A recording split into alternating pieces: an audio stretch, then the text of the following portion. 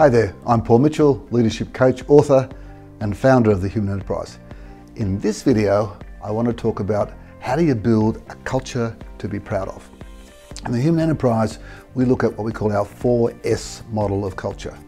First of all, the systems in the business, then the symbols in the business, then the stories that you tell in the business, and then the style or the behaviour of leaders and others in the business.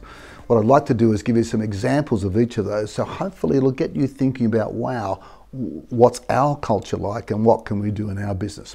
So what is, first of all, a culture to be proud of, or a great culture? I think it consists of three things. One, it consists of great people and a great people element. In other words, your engagement scores are amazing. People are maximising their contribution and maximising the joy that they get from their work. Number two, great results, of course. Return on net assets, market share, revenue, and of course, if you're an entrepreneur, great profitability. And thirdly, great customer feedback, great customer delight, great net promoter scores. So if we have those three greats and we have the 4S's, let's have a look at what each of those 4S's is about. The first one is systems, and the systems that I see that make a difference in great cultures are the ones that bring people together. Here's an example of one client we've worked with. Every quarter, they took their senior leaders and the next level down for a 2-day offsite in some incredible places around Australia. On the first day, the program went roughly like this. Half a day was spent looking at business results, reviewing business results, so everybody was in the picture. The second half of the first day was spent on how do we better collaborate? How do we better partner across boundaries? No wonder they had such a great collaborative culture. And the second day was spent on helping them become the best leaders they could be. An incredible system to really build collaboration. Let's have a look at symbols.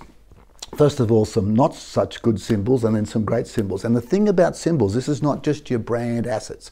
It's some of the things that you're often unintentionally doing that are sending a message out to your people and your customers.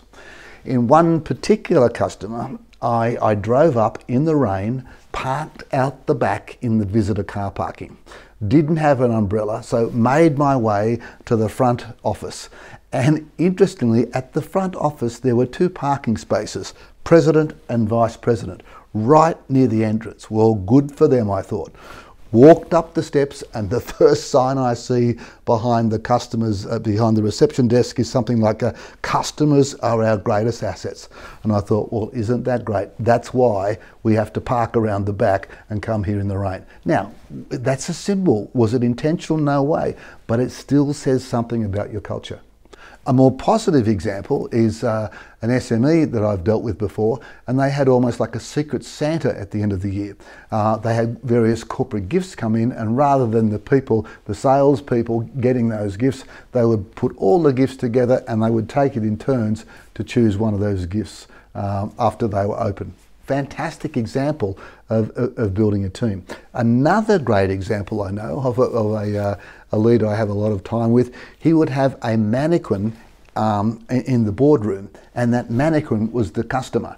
And they would discuss and discuss and discuss, and before they made a great decision, they go, so how would this impact our customer? How does this affect our customer? Again, crazy as it is, but nevertheless a symbol, and a symbol in that case of real customer, real market obsession. And then there's stories, which is often the real exciting, emotional part of building cultures.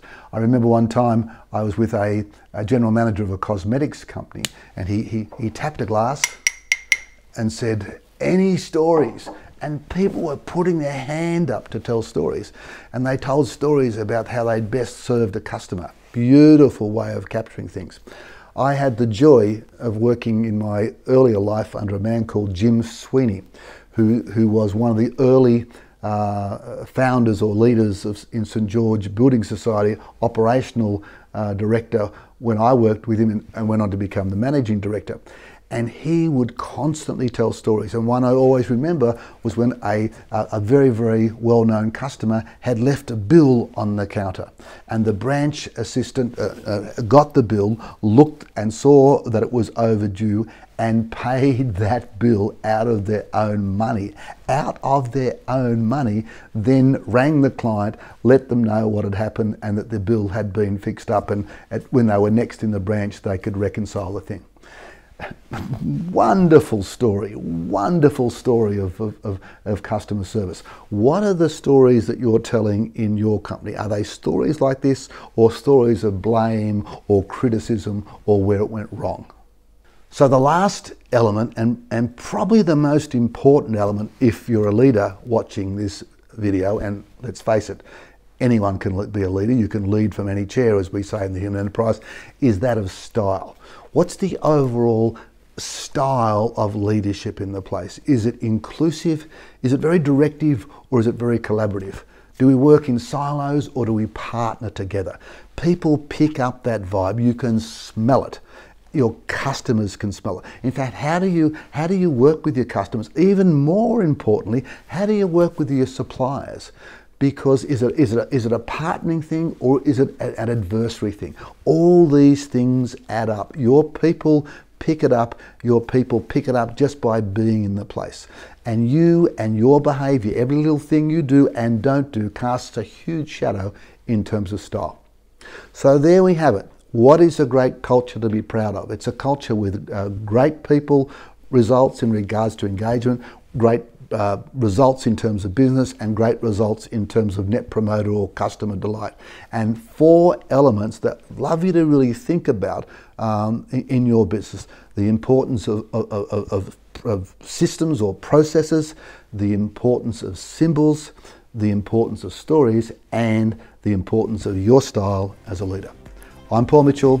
Find the passion, develop the skills, make the numbers, and make a difference. Thanks for watching. I hope you got some great tractionable ideas or takeaways from that video. I'd like to now introduce you to our latest program, Basecamp Leadership Essentials, real skills for future leaders. And it really is very much a skills-based program. It's a one-day program, and it's for leaders who are up and coming that may not even be in leadership roles yet, or leaders who've been newly appointed, or even for leaders who've possibly been in their role for a couple of years and need a bit of a turbo boost. 2 big aspects of the program. One is, what is the leadership mindset required for growth to take people to the next level, and the leader themselves to the next level? And the second component, as I said before, the real specific skill bases that are required. So if you believe that great culture is important in your business, and great culture comes from great leadership, and great leadership comes from leadership at every level, we'd love you to think about Basecamp. Please go to basecampleadership.com.au and explore the possibility of bringing the program to your organisation. We look forward to partnering with you.